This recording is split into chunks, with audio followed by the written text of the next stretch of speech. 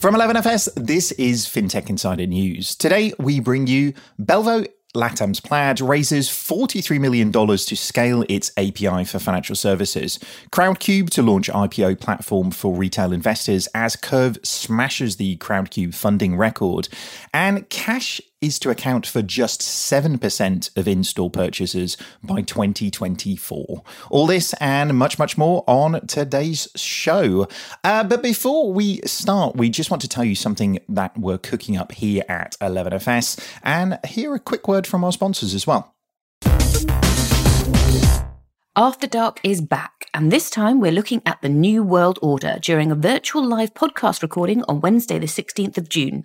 Join your favourite FinTech Insider hosts and special guests to discuss how FinTechs are accelerating innovation and helping to shape a new world order in financial services. Save your spot today via bit.ly/AfterDarkNWO, and make sure you stick around after the show for networking and expert-hosted roundtables.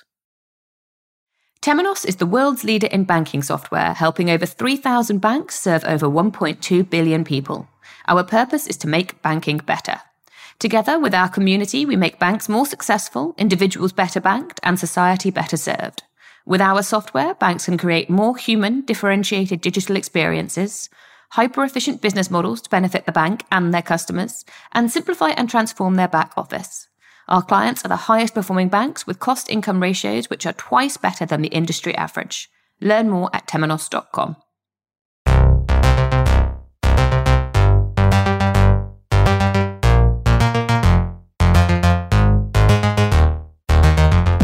Welcome to episode 534 of FinTech Insider. My name is David Breer, and making his FinTech Insider debut, I'm joined by my 11FS colleague and co-host for the day, Benjamin Enser. How's it going, Benjamin? Hi, David. It's going really well, thank you. The weather has really improved in Britain over the last week or so it's gloriously sunny outside, which is making me happy, except that I've been working, and so, of course, I'm inside most of the time. And, when you're in an air-conditioned office, you don't really notice the weather outside, but when you're working from home, you do. So I've nipped out occasionally between gaps in meetings and at lunchtime to just catch a little bit of sunshine. The sun is shining. Everybody's feeling good. I'm sure there are people walking along in the sunshine listening to this now, and hope you're enjoying yourself. All right, let's get on with the show, though. As always, we are joined by some super duper awesome guests. Making their FinTech Insider debut, we have Pablo Viguera, who is the co-founder and co-CEO over at Belvo. How's it going? Not too bad, David. Thanks for having me on the show. No worries. It's been a bit of a busy week for you guys, but we'll be coming to that very shortly. So we'll come to you next. Joining Pablo and making her FinTech Insider debut, we have Aisling Finn, who is the reporter at AltFi. Welcome to the show. It's been a pretty busy week in the FinTech space, and I know you've been writing about it in all different guises that we'll come to in a second, but lovely to have you on the show. Thank you, and thank you so much for having me. It's funny, my first and only FinTech event just after I joined AltFi was 11FS After Dark last year. So it kind of feels like I've come full circle, which I quite like. There you go. It's these things happen, and FinTech Insider After Dark will be back very shortly as well. So we hope you'll be coming to the next one. Anyway, let's go on with the news. There's been lots of things that's happening. First up, we had a story that was over on TechCrunch and a bunch of other places as well. So Belvo, LATAM's answer to Plaid, raises $43 million. So Belvo, a Latin American startup which has built an open finance API platform, announced today that it has raised $43 million in a Series A round of funding. Belvo believes the round represents the largest Series A ever raised by a LATAM American fintech. It follows their $10 million seed round in May 2020. Belvo works with leading fintechs in Latin America, spanning verticals like the neobanks, credit providers, and personal finance products to help every day. With its developer-first API platform, the company's goal is to build better, more efficient, and more inclusive financial services products in Latin America. If only we had somebody on the show to talk a little bit more about this one. It really feels like we should go in depth on this one. Pablo, maybe let's get going. Congratulations on the raise. That's a big step. Can you tell us a little bit more about Belvo more generally? And then, what are you going to do with the money?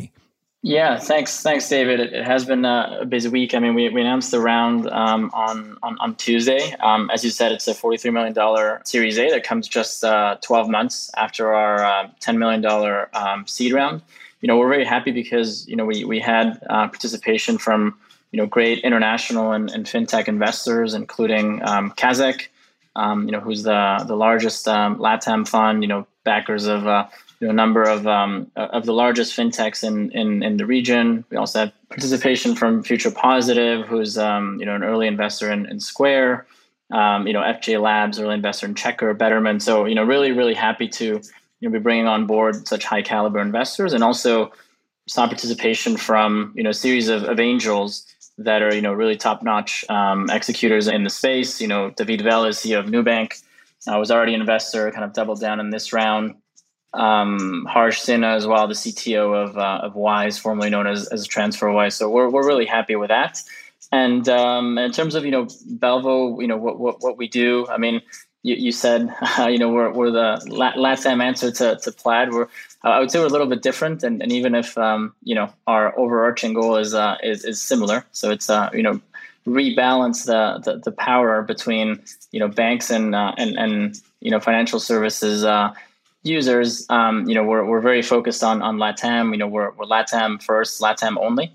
And as you said, right, so we're an open finance API platform, and basically the best and easiest way for developers to connect to financial information from their end users, whatever use case they're trying to build, whether it's a PFM app, whether it's a neobank, whether it's a credit solution, and so on. And at present, we're live in Mexico, Brazil, and Colombia. A little more about us. So we're a 70-person team at the moment, scaling very fast.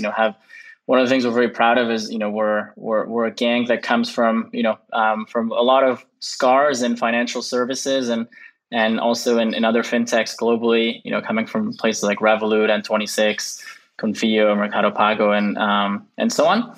And we're just a little bit over 2 years old. So, our story is just beginning, and we're pretty international, right? So we have offices in Mexico City, Sao Paulo, Barcelona, and remote as well. We treat that as an office, and we have 25% of folks based remotely. Very good. I mean, 2 years in and 53 million sort of raised in total. To be compared with the sort of likes of Plaid in a 2-year run, that's pretty good going. I mean, they are great comparators for you guys, I guess, in that space. Yeah, well, I mean, it definitely feels great. When folks kind of compare us to Plaid, I mean, not only because of the fact that Plaid is obviously, if not the pioneer, but a pioneer in the open banking space globally, but because we also truly look up to them, and we have a great relationship with the team, right? But that being said, while, and as I was alluding to at the beginning, while our overarching goals are somewhat similar to theirs, we're not merely building an open banking API business here, right? So instead, we're building an open finance API platform, which takes in more information than is normally collected just from banks, right? And this is by design because of the region that we're in. As you know, Latin America is massively unbanked and underbanked.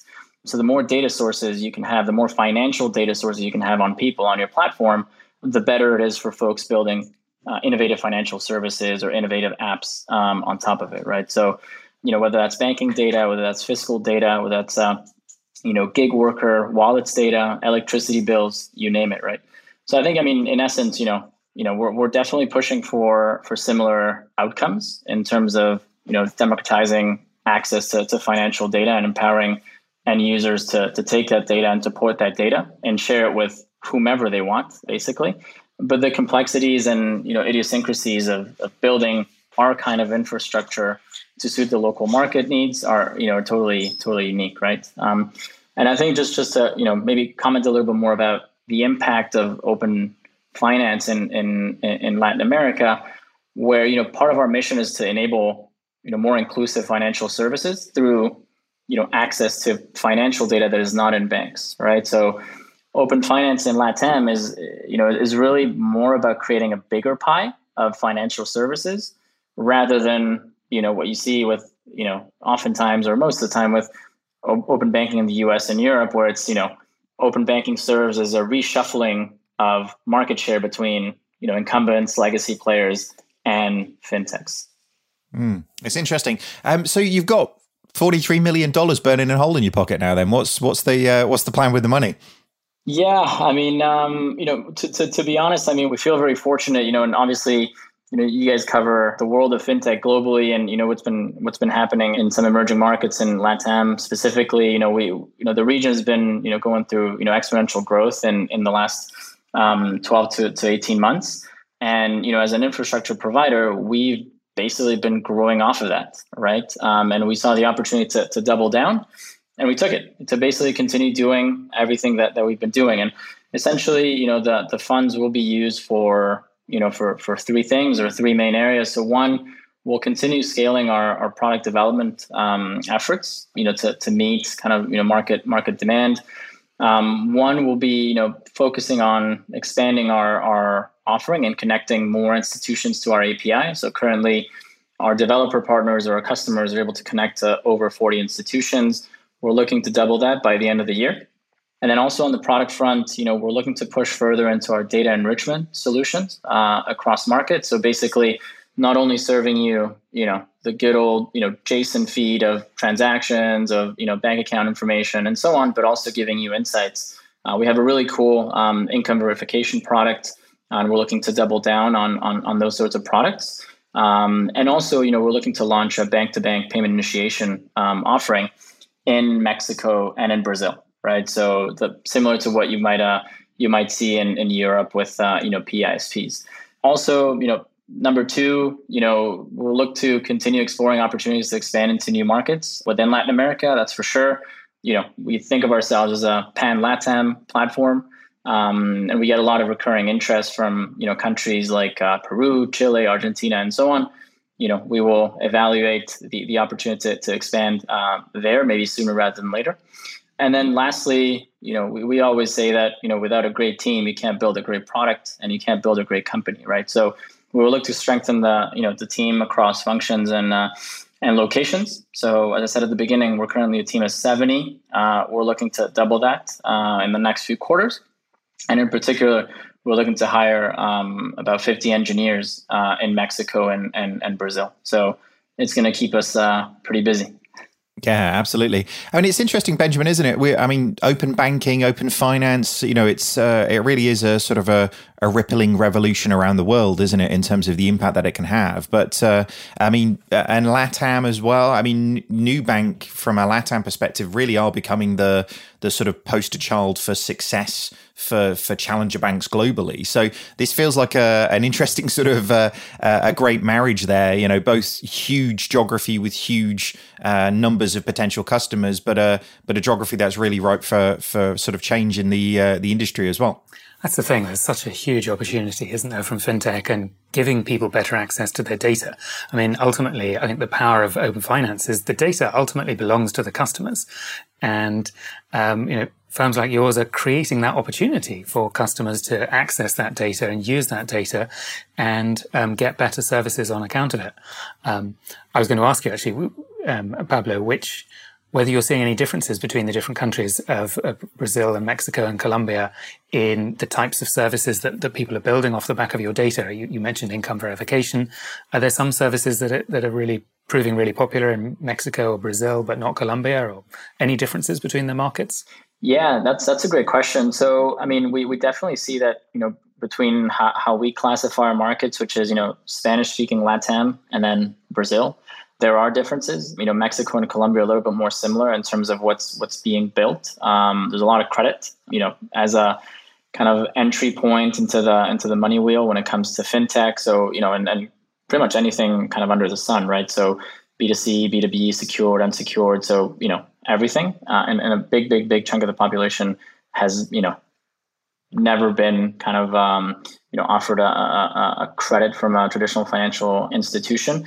In Brazil, what we do see is that, there's a little bit more sophistication when it comes to, financial services, and a little bit more sophistication when it comes to mobile penetration as well, right? So you have platforms, for example, we work with one of the largest personal finance management apps in the market that has 7 million users, right? So maybe it's, not a big percentage of the Brazilian population, but in sheer numbers, it's, in a European country, it would be pretty large, right?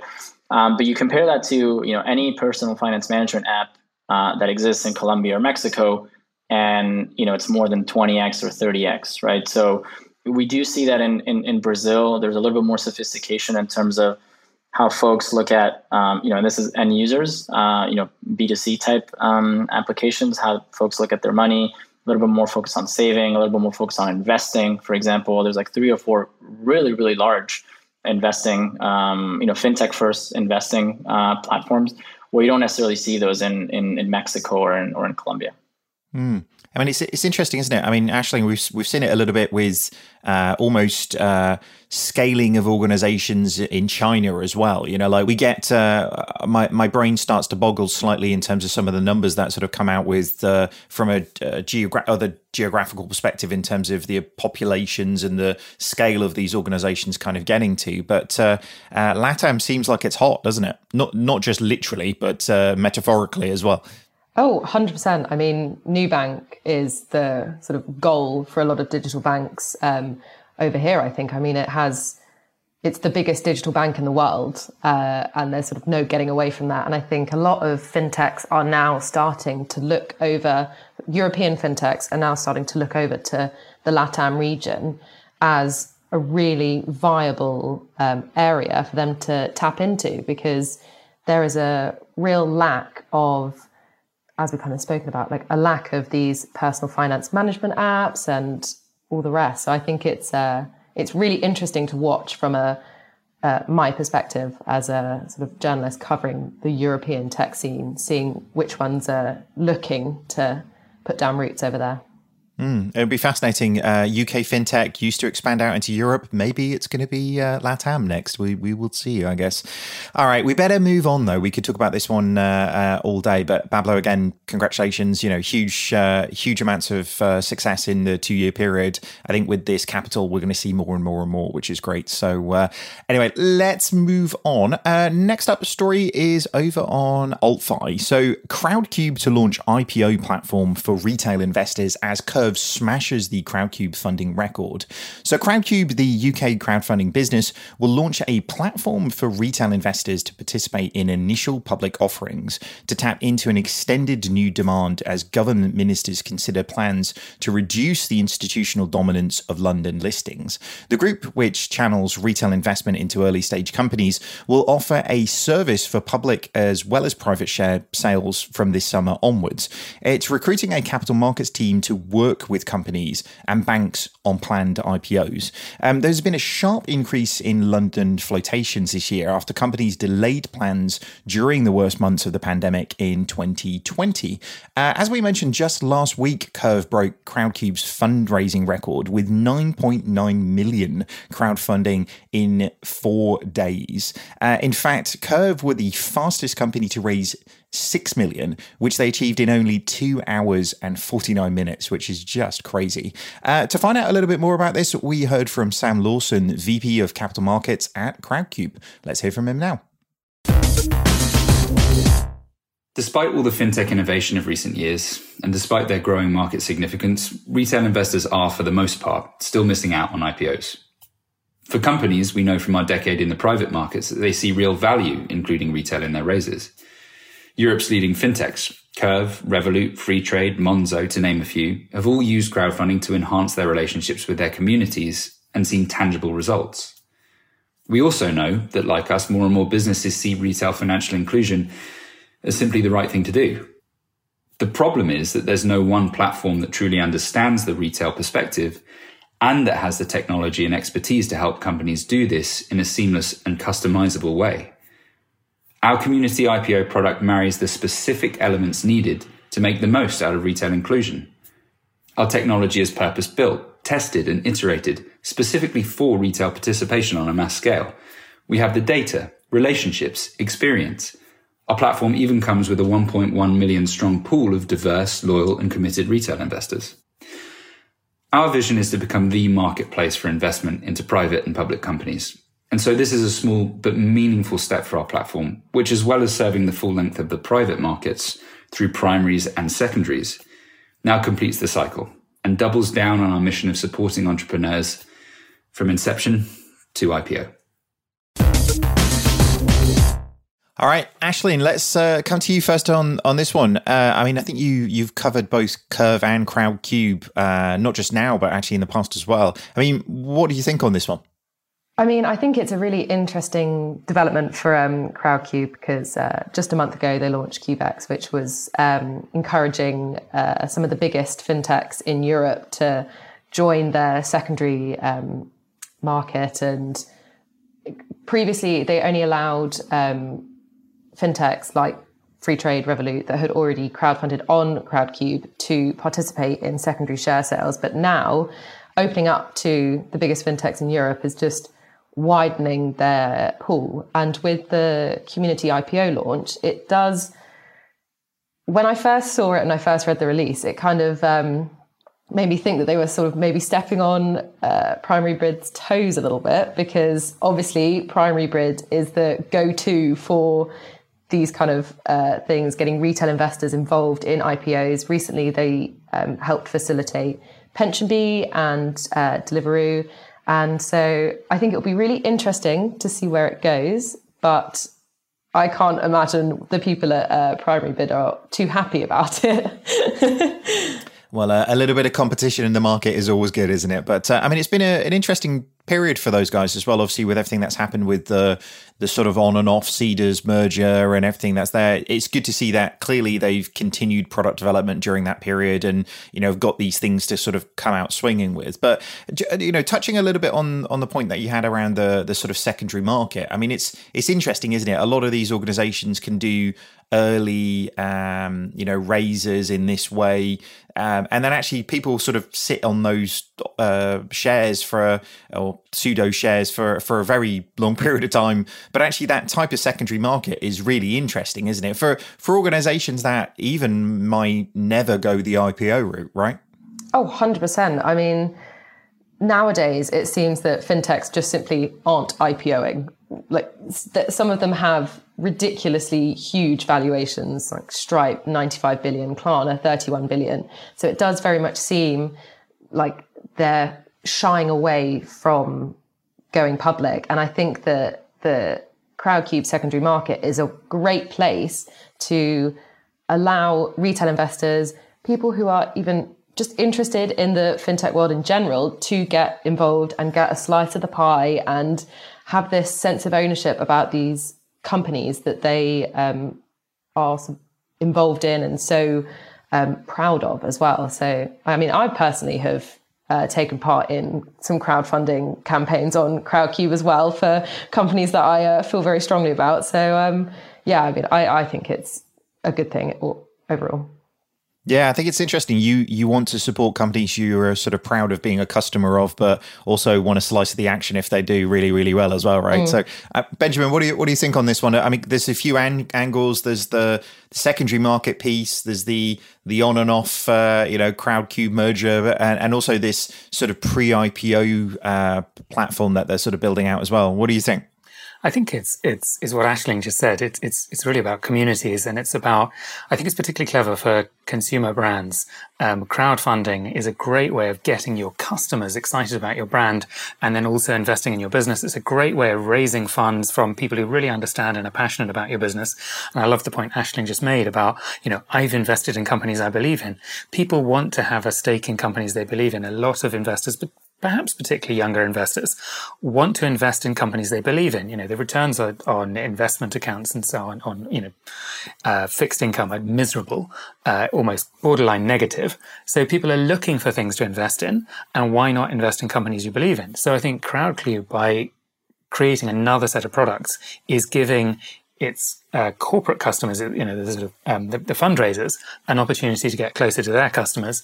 It's good for their business. You know, it's a win-win, provided they avoid, you know, some extremely dodgy company coming on. You know, provided that doesn't happen, it's a really good opportunity. I think it's a very smart move, and I think it'll cement their place in the market and make their rivals uncomfortable.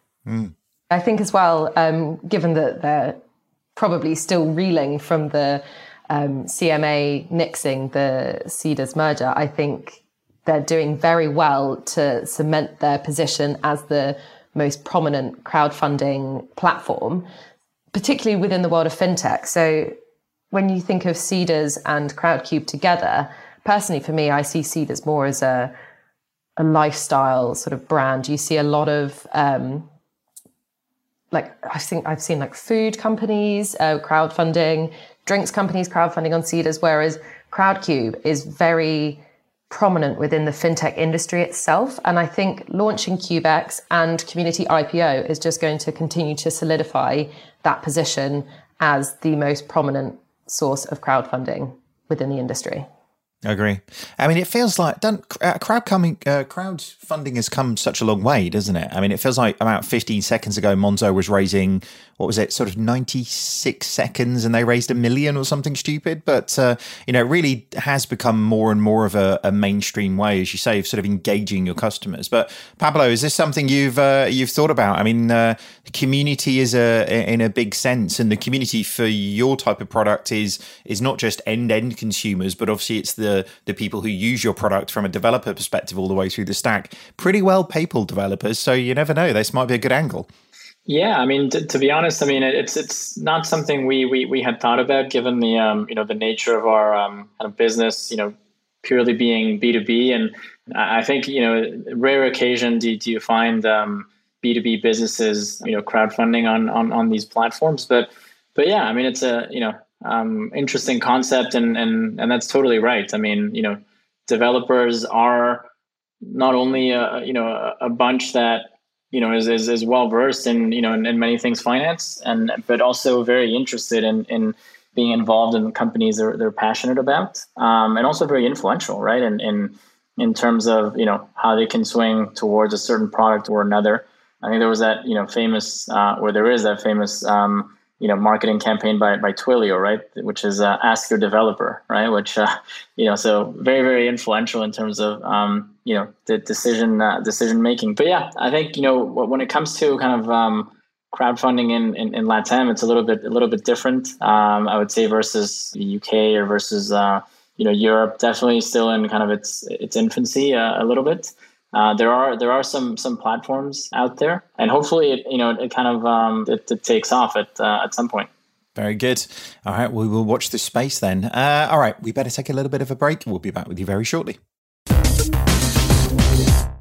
With a global consumer panel of 15 million registered members, over 11 years of historic single-source data, and proprietary technology that connects data and simplifies the research process, YouGov is home to the largest collection of constant, entirely permissioned consumer opinion and rich behavioral intelligence in the world. To learn more, visit business.yougov.com. This episode is brought to you by Visa, one of the world's leaders in digital payments. Visa's FinTech Fast Track program is a quick and easy way to connect to the Visa network and issue payment credentials.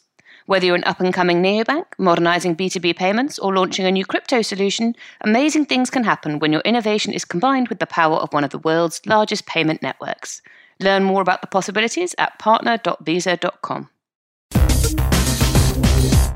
Okay, the next story we have is over on Finextra. Cash to account for just 7% of in-store purchases by 2024. So cash will account for just 7% of in-store purchases by 2024, according to calculations from WorldPay. The study found that cash usage for in-store purchases in the country declined from 27% in 2019 to just 13% last year, with the pandemic fueling a pretty big shift in consumer payment preferences. Across all countries studied, cash usage dropped by 10% in 2020 to 20% of transactions. The WorldPay report predicts that many European countries, including Denmark, Norway, and Sweden, will be almost cashless by 2024. Additionally, the growth of non-cash payment methods will primarily split between cards and mobile payments, with mobile payments expected to comprise a third of POS market in 2024. I mean, that's a pretty big sort of declaration there that we will sort of almost eradicate cash from society, because I mean there's such a large group of people who still, I mean my mum is one of them, quite frankly, like still use cash like on a day-to-day basis for buying things. But Aisling, what do you think on this one? Do you think that's a decent prediction, or where do you think we'll end up? I mean, I am completely cashless and have been for I don't know how long. I just use my Apple Wallet everywhere I go. I don't even leave the house with a purse anymore. I literally just leave with my phone. I'm very much in the camp of I think cash is done. I even some of my friends, like I don't really know anyone that uses it that much. And I think one of the main things was quite early on in the pandemic, I think it must have been about February, the World Health Organization urged people to stop using cash because banknotes and coins had the potential to carry coronavirus. And that obviously just sent cash usage absolutely plummeting. Like no one wanted to use it, no one wanted to touch it. I remember stories of people spraying antibac on their notes and leaving them out to dry. And it was just kind of a bit of a crazy time back then, but I can totally see why the cash is totally declining. I mean, I also think I'm of the generation that is much more comfortable to use digital payment methods than potentially older people and other people. But I think it's the way that society is moving, but we need to make sure that as we move that way, that we protect the most vulnerable people in society, because so many people don't have access to bank accounts and can just rely on cash to stay alive, to pay their bills, to buy food. And so I think it's really important that when we move forward towards this cashless society, we don't forget those who are potentially like vulnerable to being left by the wayside.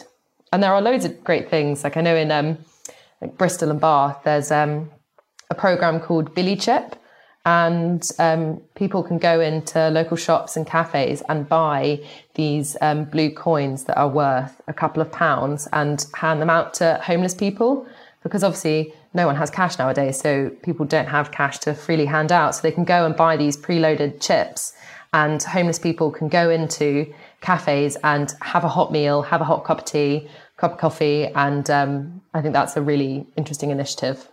Yeah, it's interesting that sort of digitizing physical distribution at that stage, isn't it? It's an interesting one.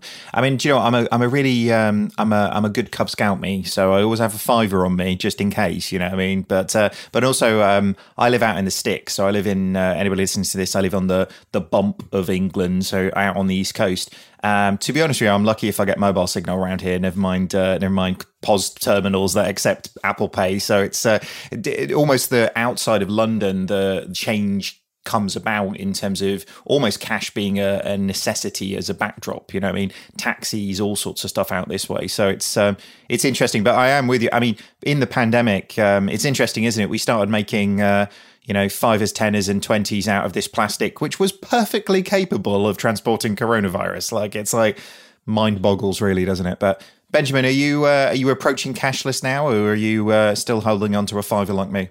No, I hardly ever use cash. I was actually thinking earlier, when did I last use cash? I went and got my haircut about a month ago.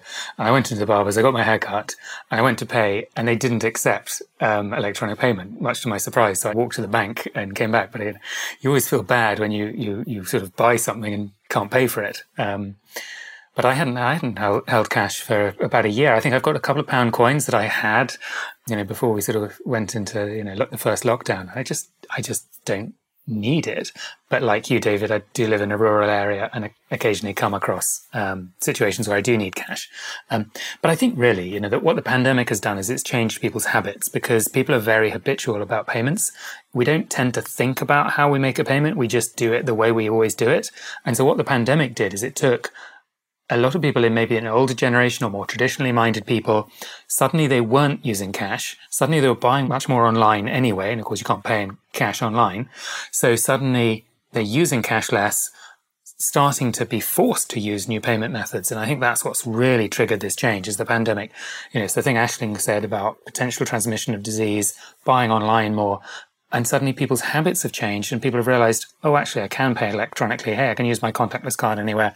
I can use Apple Pay. I can use PayPal, whatever. I think this is a permanent change. It was a trend that was happening anyway that's been accelerated. So, yeah, I think this is going to continue. And I think what WorldPay is saying is right in the broad outline. Yep.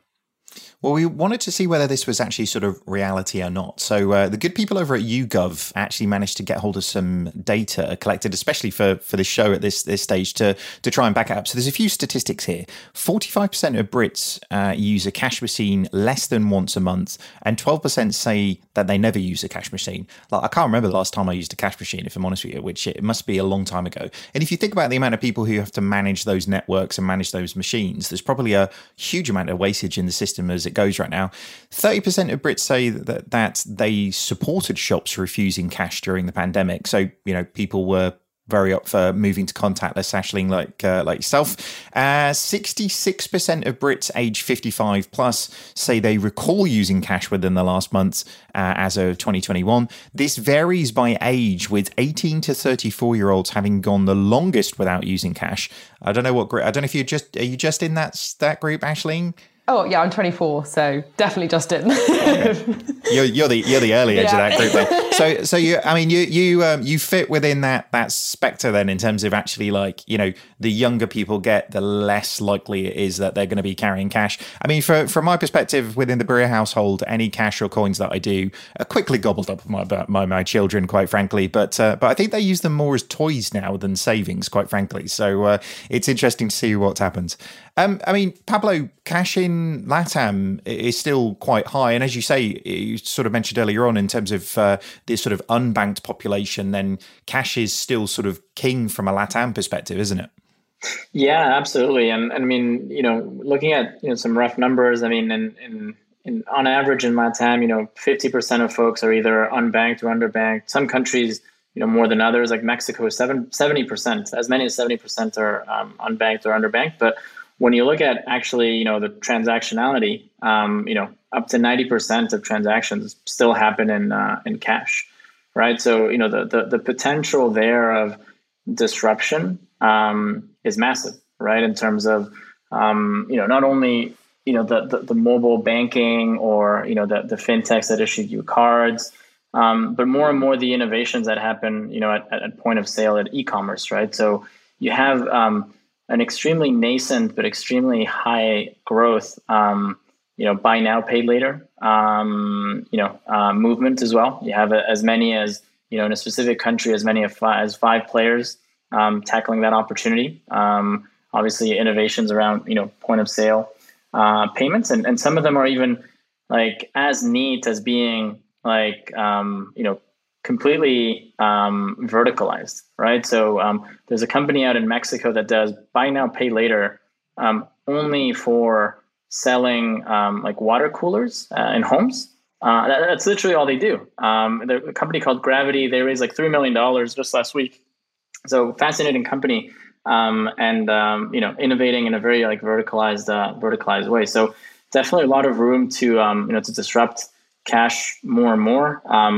Obviously, the reality is that, folks oftentimes need to use cash out of necessity. You walk the streets of Mexico City, Bogota, Sao Paulo. People need to make a living on a daily basis from, just pure cash transactions. But what's really neat as well is that, you have these, these POS companies that are really growing super fast, like physical POS companies, like Mercado Pago, which is a subsidiary of Mercado Libre, which is the Amazon of LATAM. Traded on the Nasdaq. I think LATAM's most valuable, if not company, for sure tech company, and they're innovating big time, not only in cities but also in rural areas, right? So they have like engagement teams going out to rural areas to distribute these, like, your usual kind of like, the dongle you stick into your phone or your iPad, and really making waves and doing a lot of, CapEx investment and user acquisition efforts, or merchant acquisition efforts on that front, right? So obviously still a long way to go, but as anywhere, the pandemic has accelerated things massively. Believe it or not, in many places in Latin America, it wouldn't be unusual for you to go, to the bank on a Tuesday morning and spend 2-3 hours just to get, something done at the bank, right? And that happens when you go withdraw money. That happens when you go, get a loan or whatever. So still long ways to go for sure. But again, loads of room for disruption. For anybody who's bought a mortgage in the UK lately, that trend is not just sort of contained to LATAM, but I think the trend, as you sort of say, really is probably cashless rather than cashless at this stage in terms of the sort of global view. But definitely you'll sort of be heading in that direction. Right, we better move on. TechCrunch was where the next story was. This is SVB-led $100 million investment in Chippercash, Africa's most valuable startup. Chippercash, a 3-year-old startup that facilitates cross-border payments across Africa, has closed a $100 million Series C round to introduce more products and grow out its team. In November 2020, the African cross-border fintech startup raised $30 million Series B, led by Ribbit Capital and Jeff Bezos. That is a pretty big lineup there of investors. Last year, the company, which offers mobile-based no-fee peer-to-peer payments services, was present in 7 countries. So that is Ghana, Uganda, Nigeria, Tanzania, Rwanda, South Africa, and Kenya. Nowadays, it has expanded to the UK, the first market that it's reaching out outside of Africa. What do you think on this one, Benjamin? I mean, that's a big investment, but I mean, when you plug together, the countries that it's actually representing in, similar to the conversation we were having about LATAM, that is a lot of people in that geography, right? That was what I was going to say. I mean, we've been talking about Latin America and the huge opportunity there, but Africa is a massive continent of 50 plus vibrant countries, and in those countries you've got a lot of people who've been unbanked, who've been excluded from financial services, and fintech is creating this huge opportunity to bring those people in and make their lives better.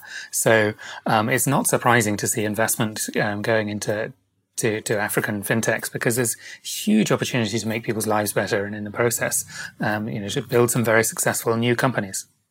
Yeah, it's interesting. I hadn't realized before what Jeff Bezos's investment fund was called, but it's called Bezos Expeditions, which sounds like more like a holiday firm than it does an investment firm, doesn't it? But at the same time, he's got a lot of money, so that's good for him. Ashley, what do you think on this one? It's interesting that they're choosing now to come to the UK as well. Yeah, I mean, we don't really, unfortunately, at Alt5 cover African fintechs that much, but I mean, speaking about Africa in general, it's very similar to LATAM in the sense that it's just got this huge untapped potential by fintechs. Like, I think isn't Nigeria with the country that buys the most Bitcoin in the world? I think like a third of Nigerians have invested in a third of Nigerian adults have invested in Bitcoin. So there's obviously this huge potential. There's this huge appetite for it as well.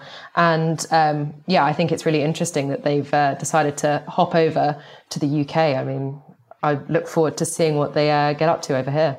Yeah, it's interesting. I mean, when I've spent quite a lot of time sort of, I've been out to places like Rwanda in the past to do various different things. And it is amazing how, people talk about leapfrogging from a country perspective in terms of infrastructure and capability. But Rwanda is so high on contactless, but also micro insurance and the purchase process around all of those things. Mobile has just created such an explosion of opportunity there. I mean, to the point where actually, I swear to God, I got better mobile phone signal in Rwanda than I do Norfolk. It's just kind of insane in terms of those things. And because of that, then actually they can create really stable services for people wherever they are. So it's amazing to see. It's great to see Africa getting great success stories in this space as well. And, with good investment comes greater opportunities sort of coming through. We better move on. There is a load of stories this week we just didn't get to cover, unfortunately, but we're going to kind of have a bit of a whistle-stop tour through them now. Benjamin, do you want to pick up the first one? Yes. So the first story is Funding Circle and Atom Bank announcing a £300 million lending partnership. So Funding Circle, which is the UK's largest small business loan platform, and Atom Bank, which was the first app-based bank in the UK, have announced a partnership to provide 300 million of new funding to small businesses across the UK. And so with 350 million that had already been lent through Funding Circle, this brings Atom's total up to about £650 million.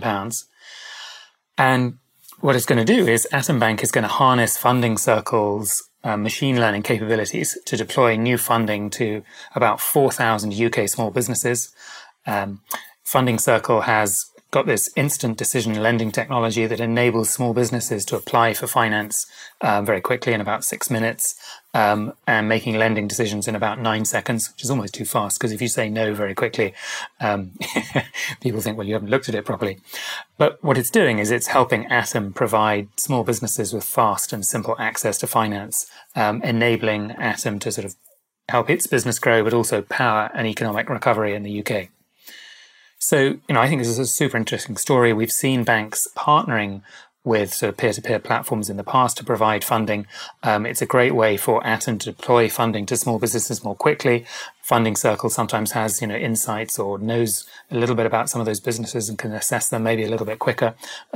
So to me, it's a very logical partnership. I think fintech's all about partnering and figuring out how can we deploy funding more effectively. So, smart move by Atom Bank and smart move by Funding Circle. I think we'll see more deals of that type. Very good.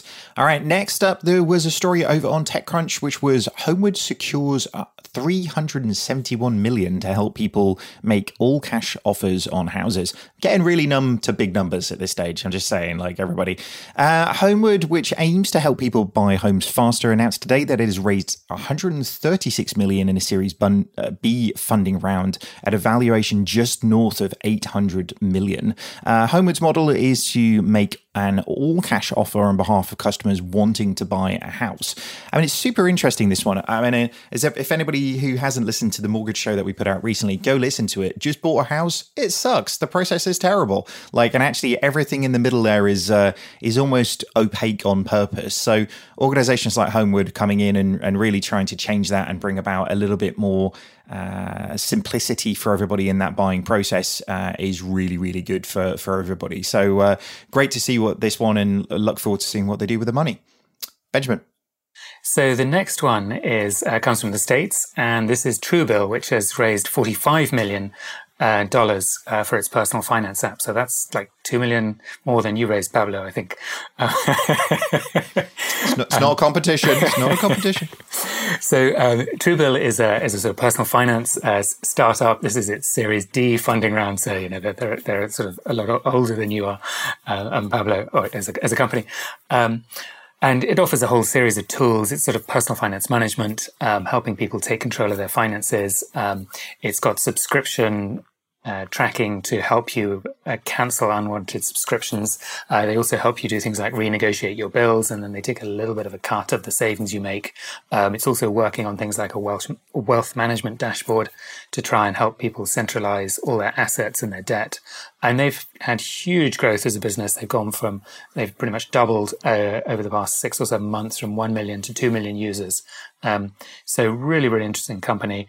Very interesting to see personal financial management really finding a really good sort of revenue model, getting more funding.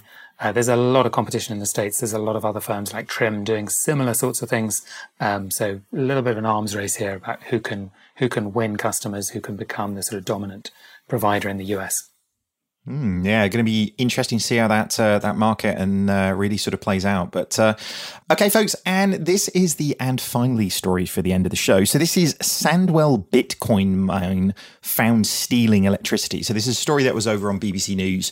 A suspected Bitcoin mining operation with around 100 computers illegally has been stealing electricity. And what I really found funny about this one, if I'm honest with you, is that the police went in expecting to find a cannabis farm, but it turned out it was a Bitcoin farm instead. So I wonder if is Bitcoin the new cannabis? I know a lot of people sort of say it's the gateway drug into investing, don't they? But I'm not sure whether they quite meant it in that sense or not. So officers said that the cryptocurrency mine had effectively stolen thousands of pounds of electricity.